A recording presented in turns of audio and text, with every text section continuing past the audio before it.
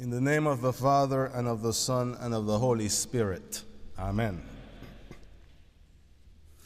The language of purity comes up prominently in two of our readings for today. From the Gospel, "Blessed are the pure in heart, for they shall see God." And from 1 John, "Everyone who believes in the Son purifies himself as he is pure."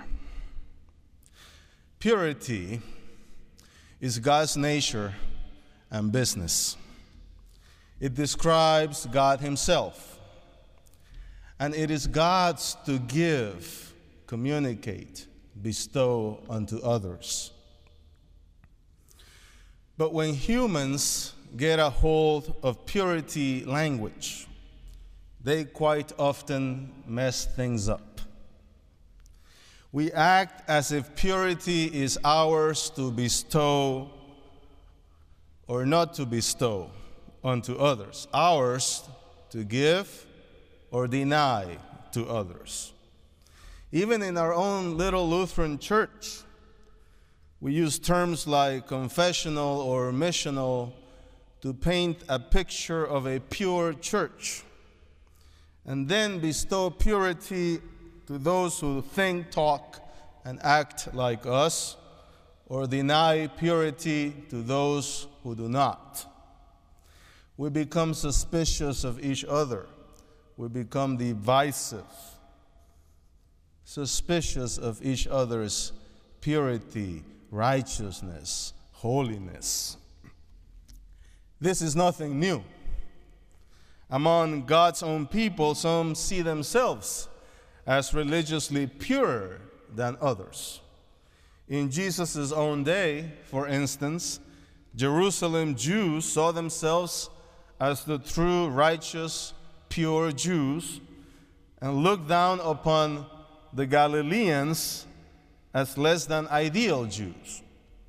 Galileans lived too close to Greek-speaking peoples and cultures, so they were seen with some suspicion.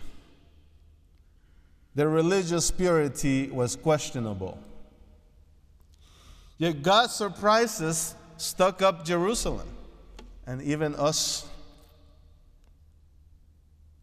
In Matthew's Gospel, God works his salvation out of Nazareth in Galilee through Jesus, a Galilean Jew, not where the expected Messiah was supposed to come from.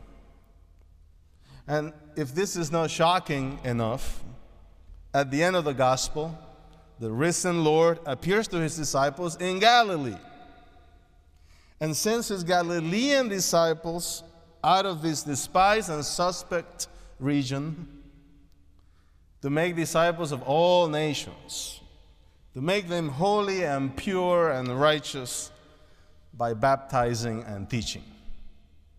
God surprises us out of Galilee.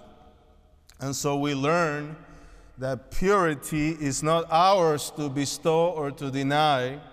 Purity is God's to give. Similarly, no self-respecting Jew in Jesus' day would have thought that God's salvation could reach the despised Samaritans, the enemy. The Jews saw Samaritans with suspicion because of their mixed religion and race. They were seen as religiously unclean, impure, unworthy of God's blessings. Yet in John's Gospel, Jesus surprises us and promises the living water of the Spirit to a Samaritan woman at the well. And through this unlikely character, he brings the gospel to the Samaritans, the so-called Johannine Pentecost. Johannine Samaritan Pentecost. And in Luke's Acts, we see how in God's plan of salvation, through Philip the evangelist, and even perhaps to the pleasant surprise of the Jerusalem disciples, the baptism in the name of Jesus for the forgiveness of sins And the gift of the Holy Spirit is also for the suspect Samaritans, the ones seen as the least likely to be worthy of God's blessings. We learn once again that purity is not ours to deny or to bestow. Purity is God's to give. Every time we see purity as our own possession, we begin to boast in our own purity, in our own holiness, and begin to compare our purity, our righteousness with those of others. We get in the way of God's purifying, sanctifying work in our lives, and even in the lives of others. We forget that we are all impure. We are all sinners, without distinction, equally unrighteous, unholy, before a holy, pure God. We forget that God alone makes saints out of sinners. So, Jesus tells his disciples, and he tells us, "Blessed are the pure in heart, for they shall see God." Purity is not our work, but a divine blessing. Blessed are the pure in heart. It is a gift of God, bestowed by him alone. It is a repentant heart, softened, opened by God in his saints to receive his rich blessings. And such gift of purity comes with an eschatological promise. At the last day, all blessed saints who have been made pure by Jesus and Jesus alone shall enjoy the beatific vision. They shall see God face to face, living in eternal blessedness before God in heaven. This purity, then, is not something we grasp by pointing to ourselves. It is certainly not something we point to in order to boast about ourselves, to rub it in other people's faces, to tell others we are purer than them. No, this purity is never our doing. It is always the purity of another. It is always the purity of Christ given to us. As the Apostle John reminds us in his vision of the last days, the great multitude of saints from every nation, from all tribes and peoples and languages, with Galileans and Samaritans in there, are clothed in white robes made white in the blood of the Lamb. The saints are not clothed in a purity of their own making. They are clothed in the purity, in the righteousness, in the holiness of Christ. We have this purity now, but we will not get to enjoy it fully until our bodies are raised pure, sinless, holy at the last day. As John tells us, we know that when the Son appears, we shall be like him, because we shall see him as he is.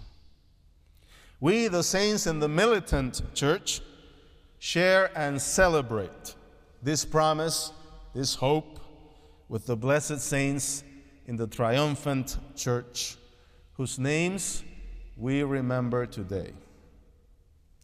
The Holy Spirit binds us, the saints of all ages, together in this one hope, until the Spirit raises us all to be like the Son at the time of his final appearance. And then we shall see God fully in the face of his glorified Son, and we shall see the image of the Son reflected in our own glorified bodies. Everyone who hopes in him, in the Son, purifies himself as he is pure. The Apostle John here is saying that though purity is our final gift, it also makes a difference for how we live today. Everyone who hopes in the Son purifies himself as he is pure. And how does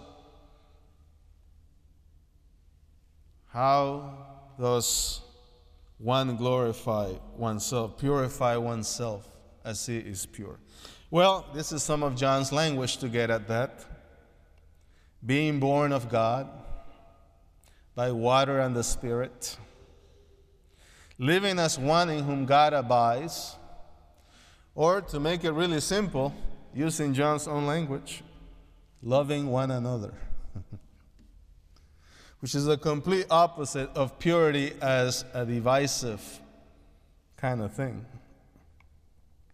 The purity of Christ bestowed freely upon us shines through our love for one another. We no longer point to our purity to magnify ourselves and exclude those whom we see as impure from the church or the kingdom or eternal life. Instead, the love of Christ in us suffers all things for the sake of the neighbor. This love, which abides in us by the Spirit who dwells in our hearts. This love reaches out to the unlovable, the suspect, the ones we think least likely to benefit from the blessings of God. This love lets God do his surprising work of making saints of sinners, just as he did with us. That's All Saints' Day for you. It is all about God's work of making saints out of sinners like us and like they who have gone before us. It is about God's making the impure pure, the unrighteous righteous, by covering us and them with his purity. So blessed are you, and blessed are they whose white clothes are washed in the blood of the Lamb. And blessed are you, and blessed are they who shall see the Son as he is, and shall be like him at the last day. Blessed are you, and blessed are they, the pure of heart, for we shall see God in the face of Christ. Come, Lord Jesus. Amen.